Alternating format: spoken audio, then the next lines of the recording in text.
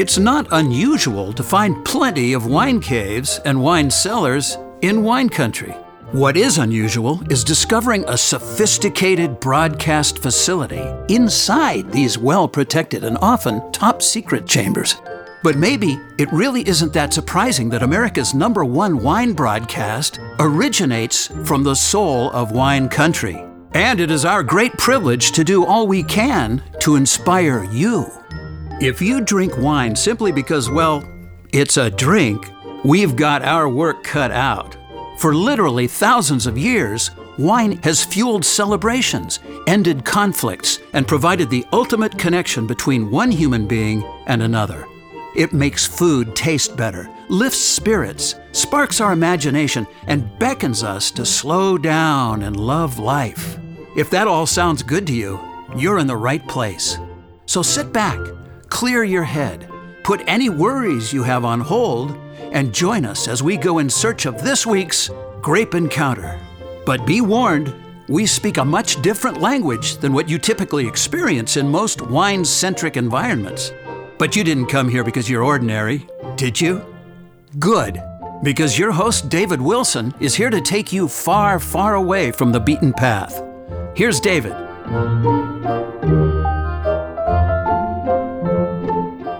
And it's time for your weekly Grape Encounter, and I gotta tell you what, I have not been this excited about doing an interview in a really long time because, as you know, I have been carrying the torch, trying to find things that we can do as we muddle through the COVID crisis. And I know we're all trying to be good citizens, but when it comes to wine people, we like to get out. We love our wine adventures. We love to socialize with friends, and we're told we can't even do that. So I always try to put my head together with people who are trailblazers, people who are trying to find interesting ways to make wine even more fun. And it's a challenge right now. We know that, right?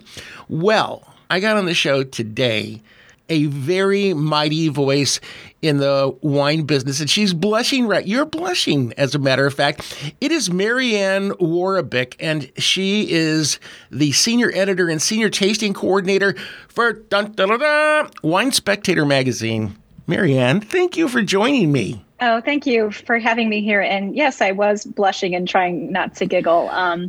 And yes, I've been with Wine Spectator now for 25 years. I'm based in the Napa office. Our main office is in New York, and the Napa office is pretty much where we review all of the wines from the Western Hemisphere, just to make it simple. Well, we're going to talk about all kinds of things, but I want to actually talk about how you drifted into the wine business. I don't even think it was drifted. From what I understand, it was like, wow, I got to do this. You, like me, were focused on politics. Aren't you glad you're not now?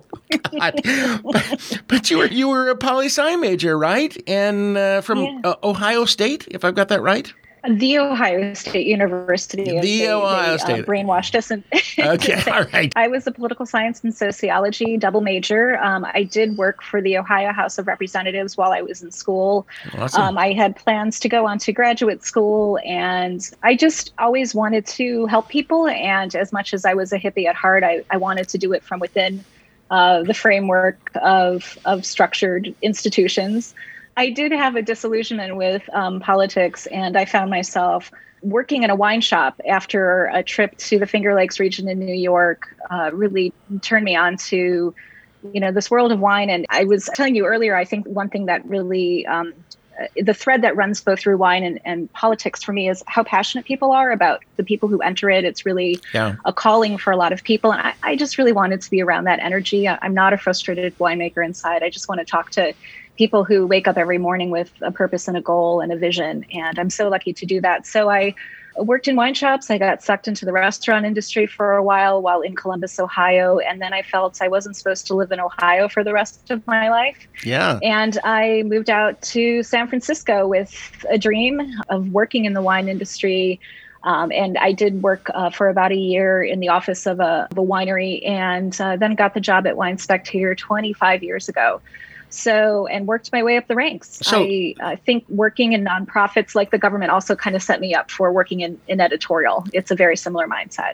And relocating to California 25 years ago as a wannabe hippie, Not a bad choice. Had you had any experience with California, or did you just do it on a dare?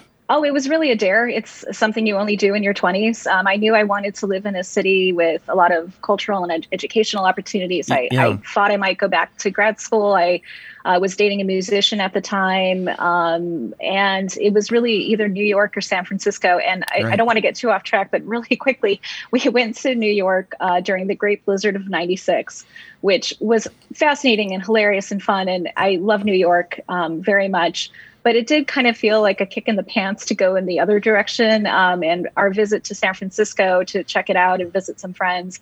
But it was so beautiful. And I really melted driving up 29 to Napa to visit wineries whose wines I had really enjoyed. So it was kind of a no-brainer. After a very little bit of research, we put our stuff into storage. We camped our way across the country for about 6 or 7 weeks, got to see a lot of it, and ended up in San Francisco. Does it amaze you how the wine industry or wine maybe by itself does this to people? I'm always shocked at how many people left great careers. You know, they catch the bug and it's like, I got to do this. And they drop everything. They cash in everything they've got. But most of the people, you know, they either came up in the wine business as part of a wine family, or they were just infatuated with it and they had to do it.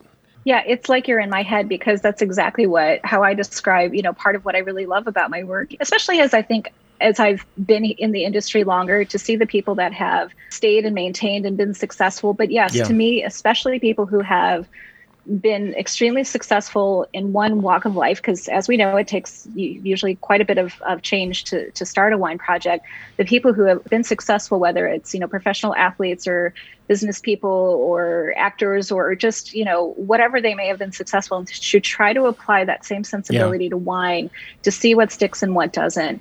When I was growing up, the daughter of Polish immigrants in Cleveland, Ohio, 50 years ago, wine wasn't really a career option. Back then, your family had to own a vineyard or a chateau, right? And now to see how people can grow up and see how wine is part of our culture and wine and food is such an important part of our society, it's just really exciting to see that energy being brought into the wine industry. I've made an observation over the years that I wonder if you have felt the same way. The people who changed careers and got into winemaking, the ones that seem to make the best wines are people who worked in professions where the minutia is very important. I'm talking about everything from brain surgeons to dentists to engineers, the people who deal with the finer points and where every little detail is important.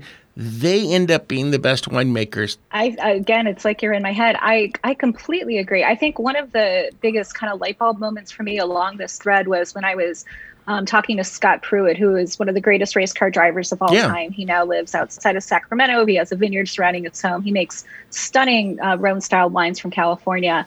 And I'm like, I don't get it, because obviously he's passionate about both. And he was talking about how in race car driving, there are so many tiny little adjustments that you make to your car. We're going to tweak this a little bit. We're going to tweak that a little bit. And it really clicked for me. And I think you're absolutely right. I think also careers that have kind of a long-term vision, because, you plant your grapes one year, you don't have wines to sell that next year. I think it's really people who can kind of, envision what things will be like 5 or 6 years ahead before they see any money coming back from their returns in their investment. So I think you're absolutely right. I just want to ask you about celebrities and wine. I think that people drinking wine, period, is good for all of us. And whether you're doing it because your favorite celebrity is endorsing it or not, or because they're actually getting their hands stained with grapes, I don't really care. I think the whole world of wine is made up of people who are involved in various levels. And I don't think we should treat celebrities any differently because of that. So I enjoy them all. I really, of course, I am more fascinated by the ones who are truly into it. I got to remember to tell you about my thoughts where Fergie from the Black Eyed Peas is concerned. But I got some thoughts there. But I know her dad owns a vineyard. Yeah, exactly. Well, we'll talk about that. But anyway, we're talking right now to Marianne Warren. Worobick. She's a senior editor at Wine Spectator, senior tasting coordinator. Talk about the good jobs, huh? Hey, well, you know what? We're gonna announce on the show today that we're doing a job switch for 2021. Well, just to point out the obvious, there are two jobs that have the word senior in them, so you might want to think about that. Well, okay. Well, I'm a senior.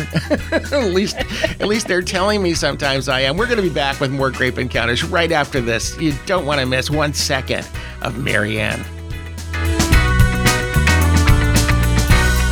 Many wine enthusiasts describe wine as a kind of time machine that can transport you to the place and time it was created without leaving home. Whether you're sipping a Sangiovese from Italy or a German Riesling, tasting is traveling. That being said, Total Wine & More is like the world's biggest airport. With more than 8,000 wines from every corner of the world in their stores, you can be incredibly adventurous and savor every journey. Plus, you can do all of your shopping online at TotalWine.com and pick up your order at your local store or curbside for the ultimate in safe shopping. There's always more in store at Total Wine & More.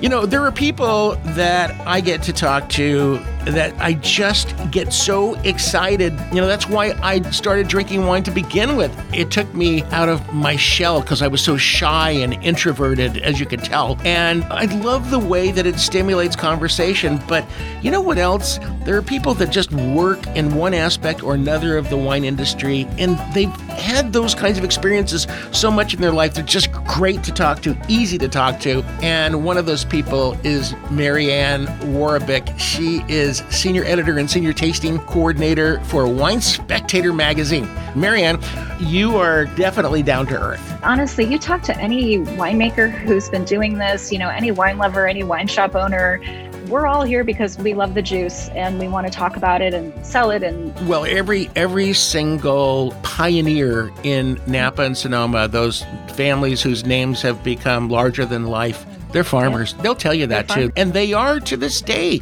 So Marianne, when we started talking in the first segment, I was talking about COVID and the fact that our activities have been limited because a lot of things that we would normally do, we can't do. And we're staying home a lot. I know it's got to be a challenge for a magazine like Wine Spectator to keep your readers engaged, you know, because there are certain things that you can recommend that people do this or that or the other thing, but if it's not accessible right at the moment, then it makes it a little tricky. Tell me how you're addressing that. Yeah, well, certainly covering travel has been a challenge, and right. You know, the rules and regulations are changing constantly. I can speak mostly towards California and the Napa area where our office is. But we've actually found quite a lot of engagement from our readers. Has it shifted a little bit? Absolutely. But just to remind you, you know, the last year, while COVID was certainly a headliner, there were other huge stories in wine that we addressed. Yeah. You know, the fires that were devastating. We found a lot of people turning to us for information about the wine industry and how it was affected by the fires. Certainly the discussions about race relations in our country and inclusiveness and representation in the wine industry brought a lot of people to our pages to read interviews that we had with people of color. So, but yes, absolutely, being stuck at home with your family may have played a part into some of our coverage and some of the readership that we had. And just to give an example of how impressive it is that our industry has been able to, well, pivot's the big word, right? But let's say has been able to organically evolve. You know, we started an Instagram Straight Talk page because one of our senior editors, James Molesworth, was just, you know, feeling isolated and wanted to reach out and talk to winemakers from all over the world. And now it's evolved into a regular segment. So I've seen a lot of things happen organically as people are adopting we all found where the mute button was finally on Zoom, right? Yeah. One of the things that is super cool about where we are right now is that you have access to some of the best minds in the wine business. You can sit down and talk to them just like you and I are talking right now. We're on Zoom. Let's admit it. Okay. We're Zooming together. Anyway, but you can Zoom with the Zoomiest. And that's really cool that because you can't necessarily get that close to these people, not because they're distant, but because there's a lot of people competing for their attention, that they're really super busy. And so it's an interesting time right now to be able to really get a great understanding from the people who can give you the best understanding. And, it's going to go away sometime maybe. So, well, I was just going to say, I don't know if it's going to go away, even if we get back to, I'm doing air quotes, back to normal. I think that one thing that we've learned is that we're comfortable with this form of engagement. And it's funny, I was just talking to a winemaker in Paso just within the last week, and we were talking about the virtual tastings. And she said, look, normally during the year, I'm traveling on sales calls. I'm in the winery. Yeah. I'm too busy to actually be engaged with the people at the tasting room. But with virtual tasting, she's face to face with her customers and the feedback that she's getting. So I think that it's beneficial from both sides. And listen, I've been to a million Zoom tastings myself and seminars, and I think there's a limit to after 30 or 45 minutes, my attention span is falling down. But how amazing is it that everyone just said, okay, we're doing this now, and we did it. And I'm really proud, and I'm really excited about how people have adopted at least the first phase of virtual tasting. I'm a little irritated because it was my idea, and I came up with this idea, and I was telling people about it, especially wine friends that I have, and bam, suddenly everybody was doing it overnight. I got no royalty checks for it whatsoever, but you know what? I'm glad it's there. Hey, what are we going to do about Valentine's Day? Because that's coming. And some people are not getting together. I mean, romance is kind of weird right now because you can't really do the Match.com thing all that well, right? And my father told me the other day, he said, you need to meet somebody, because I've been single now for almost 2 years. Yuck. And this is not a great dating environment, right? But see, I think that we should take virtual tastings and to amp it up by, you meet somebody online and you send them a bottle of wine and you open the same wine where you're at, and they'll love you for that, won't they? Send them food too. Oh, I love that. If you want to give us your dating profile right now, maybe we could find someone who would be interested in that. I'll take anybody at this point. I've been living with a little furry 14-year-old multi-poo dog. And, remember my last name was Wilson, of course. And in that, what's that Tom Hanks movie where he's on an island and he develops a relationship with a volleyball named Wilson. Yeah, that's where I'm at.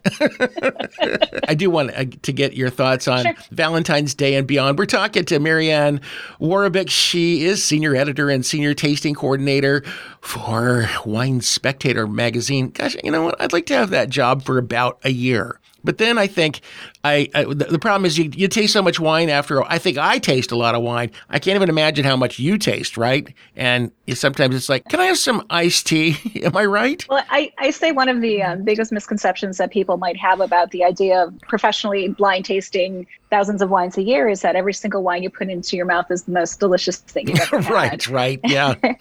And that's not always true. Yeah, although we certainly find plenty of things to recommend, and we hope that people find our reviews helpful. How many wines end up getting reviewed by Wine Spectator in a year? I didn't look at the last year, but I know it's been 17,000 wines annually between all of us tasters for a while. I think it may have dipped down to closer to 14,000 last year.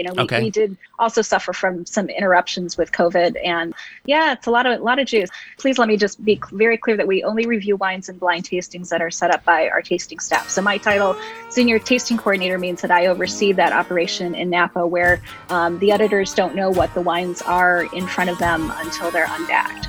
You know what I want to know from you, and we're going to take a commercial break here, but I want to know the wine that after it was unveiled, you went, oh my gosh, it was the big wow moment because you either weren't expecting it, whatever caused you to do the big wow, it was there, and I want to hear about that next when we return with Marianne Worobic from Wine Spectator magazine. Can you believe it? Right here on Grape Encounters Radio.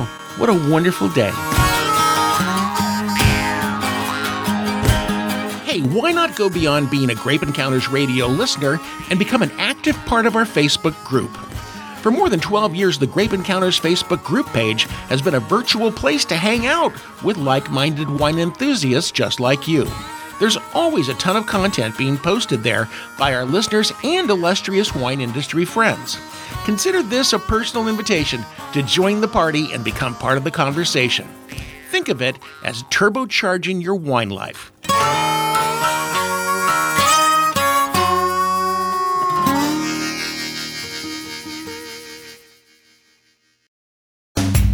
We're back with more Grape Encounters. Hey, please do us an enormous favor and like us on Facebook. It's the very best way to learn about other opportunities that we may not share on the broadcast. Also, join our mailing list on grapeencounters.com. Listeners on our contact list receive some exclusive opportunities. Become an insider. Enough said. Here's your wine captain, David Wilson. All right, I have to make a confession to my guest today about being detained, I should say sequestered, in my home during COVID. And I kind of forget the things that I know I need to do where wine is concerned. Drink it out of the right glass. Don't drink it out of the bottle as necessary. Make sure the temperature's right. All of these things. And I kind of cheat. Marianne Warabik is senior editor and senior tasting coordinator for Wine Spectator. Marianne, do you find that because we're all staying home a lot that maybe we're getting a little sloppy in our wine enjoyment? It's been a while since I've brought out my champagne flutes. I don't think that's bad, though. Some of the best wines I've ever had have been, drunk out of a juice glass. So right.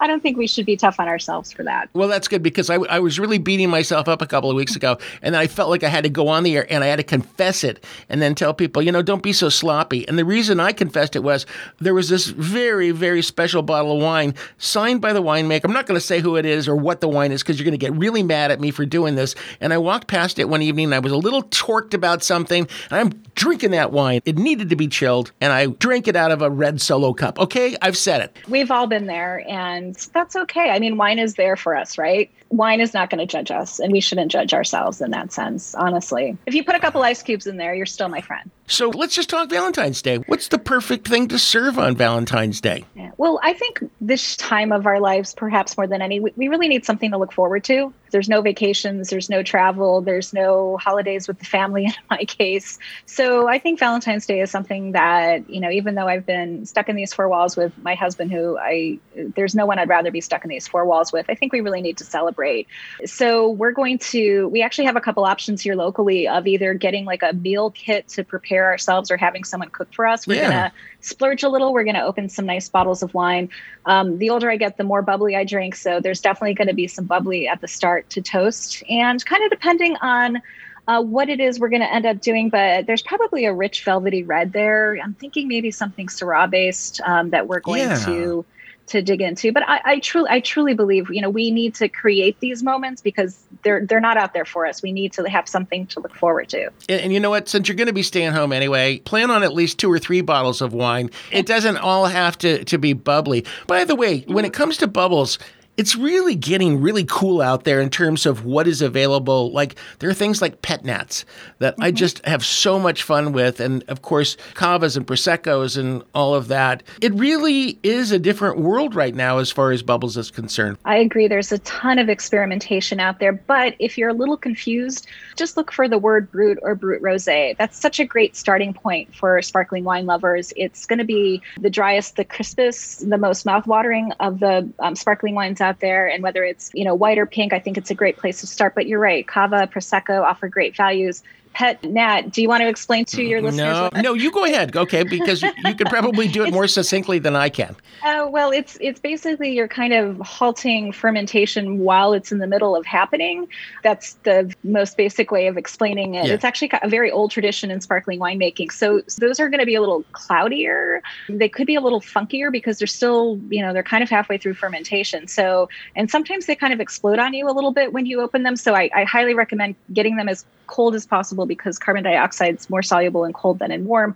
That's why warm beer fizzes up. But, definitely get them super cold and chilled. And then when you open them up, you might find something really beautiful and aromatic and definitely a different expression of sparkling. But my recommendation is always just start with the basics, start with Brut Rosé. You'll find a lot of options out there. You don't have to spend a ton of money. And that's such a good starting place for sparkling wine. So let's get past the bubbles now. What should be in my glass right now?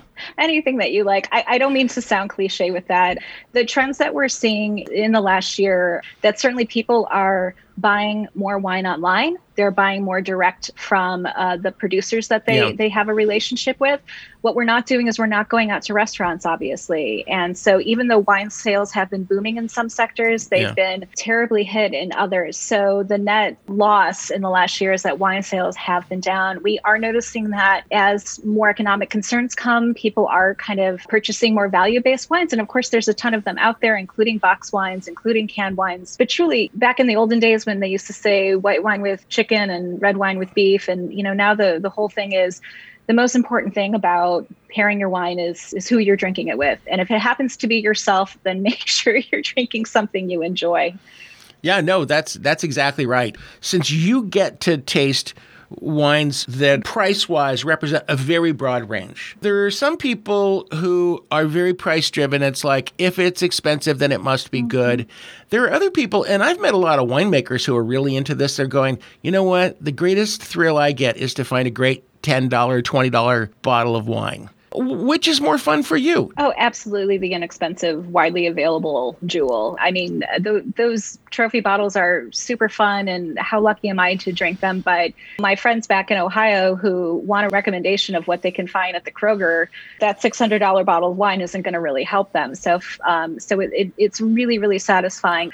When I'm done with a blind tasting and I unbag the wines and I see who they are, and at that point, then I also have access to what the price is and the distribution. Yeah. It's really, really satisfying to find the ones that I know people can find. And we try to highlight those as much as we try to highlight the best in every category.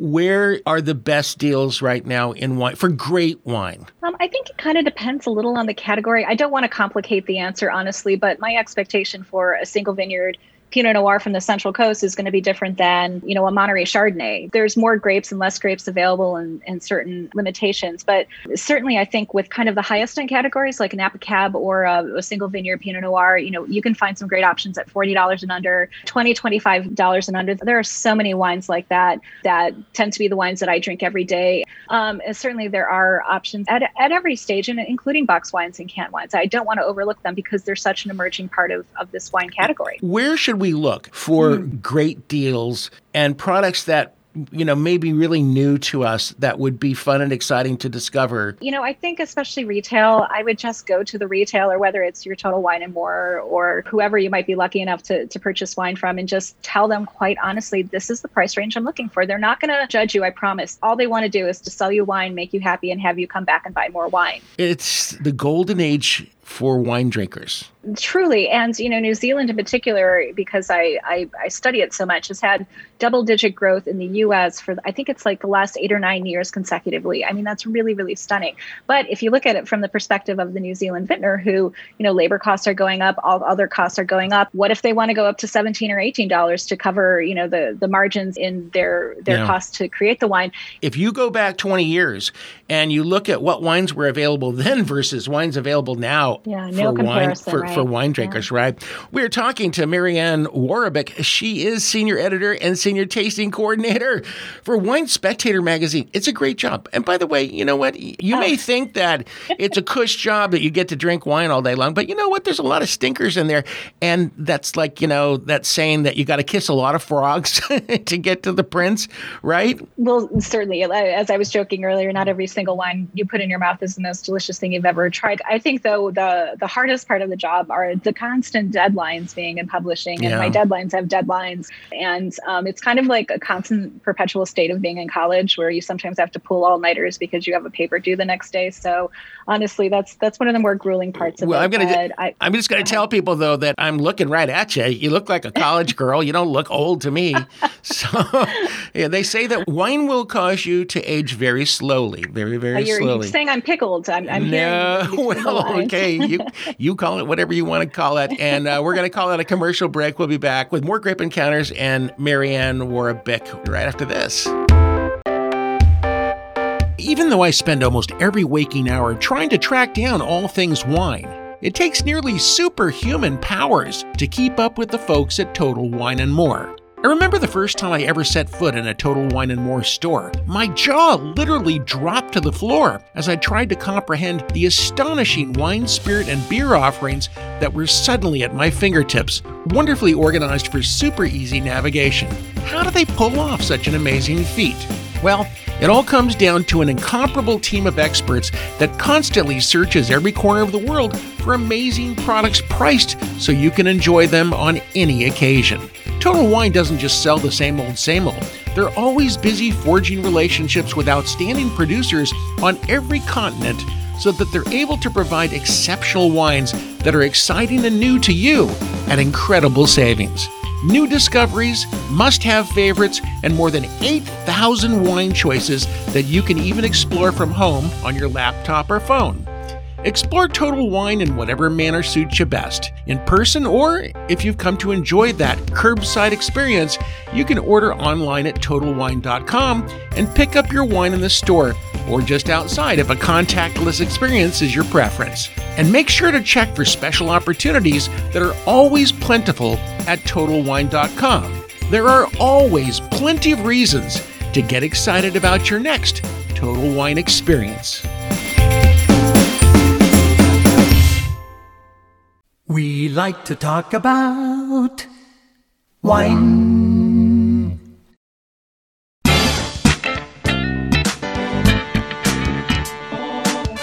You know, imagine the dilemma being me right now. My job is not easy because today I'm talking to Marianne Warbick. She's been with Wine Spectator magazine. We're talking about the big one. I mean, not the earthquake big one, the big one, magazine-wise, you know? And she's been with them for 24 years, almost 25 years. Man, she's covered a lot of ground. Yeah, I have two jokes when I talk about how long I've worked at Wine Spectator. One is, and I started when I was 7, which, usually no one laughs at. But the other joke that I make immediately after is that I'm still the new kid there. There are so many of my colleagues that have been there for 30 plus years. And I think that's one of the most exciting things about it is to work around such a dedicated group of people. It's such a great magazine. And by the way, not to take anything away from Wine Enthusiast, which is also a great magazine, but you get so much good information there. You just, a subscription to that will really help complete your wine lifestyle. If you don't have, my dad got me a subscription several years ago, and I think that really got me super addicted to wine. But my dad, I never take expensive wine to my dad because he thinks it's foolish. And then to tie into what we were talking about earlier, how there's so much virtuality in wine, I have to mention winespectator.com is where our breaking news stories are, where we have videos and other types of recommendations. And there's a lot going on there as well. A lot of recipe recommendations.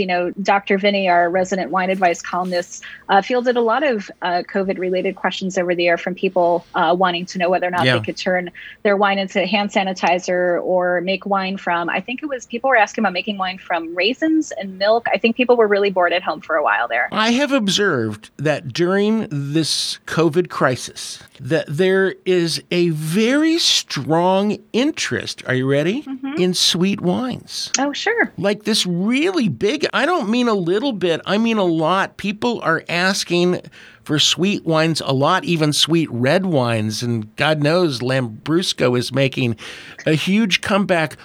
But in general, do you think that sweet wine is starting to gain traction and people are starting to think of it as something other than the old, white Zinfandel stuff? I don't have any data to back up your theory, but I will say that, you and I know that some of the best wines in the world are sweet, whether they're fortified ports or, the Sauternes of Bordeaux. I mean, no one's going to turn down a glass of Chateau Yquem, right? Certainly, I can say that when I was able to see my family a year ago, the sweet wine was always the one that everyone gravitated towards. Yeah. It's like there's a stigma, I think, attached to people who say they like sweet wines, that somehow it means that they're unsophisticated. But the truth is that sweet wines take a lot of effort to make, and again, are some of the most respected wines in the world. What I'm going to advise listeners is this, that you should be loud and proud about liking whatever you like. And, Yes, and you should just say, amen. you know what? Hey, I like sweet wine. On the flip side, it's okay to say, I don't like Pinot Noir. I don't like it. I don't like the taste of it. And you know what? Nobody is going to not invite you to the next party, right? But I should warn you that I think sweet's a word that people don't understand. I mean, there's Okay. dessert wines. Fair enough, You know, set those aside. But I think sometimes people, when they say they don't like sweet wines, I think they're trying to tell me they don't like wines that have very ripe flavors. You know, let's take like a red Okay. Zinfandel where the flavors can tend towards jammy. That's not to their taste. So technically they aren't, sweet, but they are riper in taste. So I do think that's a word that we just have to be careful about how we're using. But absolutely, to your first point, what it is you like or don't like, own it. Please keep an open mind. It's so true. And I'll tell you, that pretentious thing that was so prevalent years ago, it's pretty much gone. Now it's just the guy that's got a new Tesla and a new girlfriend. That's it, But hey, listen, Marianne, we got just a minute or two left. I want you to just complete this exercise for me, okay? The weekend is here, let's say, okay? Yes. And I am bored out of my mind. I want to do something wine related, and I'm still stuck in COVID hell. Help me, Marianne Kenobi. You're my only hope. You don't know how apropos that was that you said to me. I'm known as a huge Star Wars nerd. I recommend you check in with your favorite wineries, hopefully California wineries, and go to their website, and you'll find that so many of them are doing these virtual tastings. And I know we talked a little bit about there might be some virtual tasting fatigue, but there are so many wineries out there that are doing such interesting things. I saw that At Home with KJ has virtual cooking classes to pair with their wines. Bouchain in Carneros, they were some early adopters of virtual tastings. They have different levels of, depending on your knowledge of wine and cheese pairings.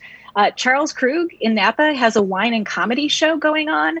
So yes, go to your favorite winery and look at what they have available. Marianne, I so appreciate you spending so much time with us. That was very gracious of you. Marianne Warbeck from Wine Spectator magazine. She's a senior editor and senior tasting coordinator. I had so much fun. I feel like I don't have to do anything fun for the rest of the week because my quota has been filled for the next 5 weeks because you're just a delight. And okay, we're going to go, but one last thing. Can you tell us a story or something that you're working on right now that we should be keeping an eye out for? Oh, yeah. We've got some really great stories coming up. I can't tease too much because but I will say that we're kind of continuing our thread of being very profile driven to find other wine lovers and wine producers that you have a lot in common with because of how passionate they are about wine. And then I've been continuing talking to Black-owned brands and other people in the BIPOC community. So we're trying to increase awareness, diversity, inclusion. We know that's so important in the wine industry to be more welcoming. So keep an eye out on our website and our magazine. I think you'll find especially some really fascinating profiles coming up. Well, thank you very much. I sure appreciate it. Again, Marianne Warbeck. It's spelled, by the way, Worobiec. Okay. Did you want to give them my social security number next? Her social security number is 68729. No, you know what? It would be my luck that it really would be somebody's social security number, and I get hauled off to jail. But look for Marianne's. She's a regular contributor, obviously, to the magazine, and just follow her, and you'll have a lot of fun because she's our kind of lady. She really is. Yeah. That's going to do it for Grape Encounters this week. Thank you, Marianne. Cheers, everyone. Thank you. And we'll see you back here next week, okay? Bye-bye.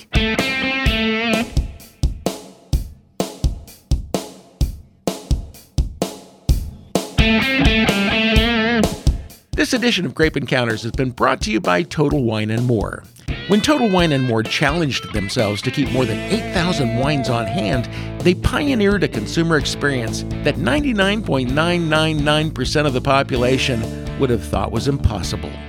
It was an undertaking that I still can't totally get my arms around today. But I've spent many hours of my personal time being that adult kid in a candy store, using my mouse to learn about their extremely affordable top 20 wines of the year, or learning eye-opening details about the iconic winemakers behind Total Wine's Legends of Wine collection. TotalWine.com is an online resource so rich with content, it's hard to imagine a more satisfying wine-related experience.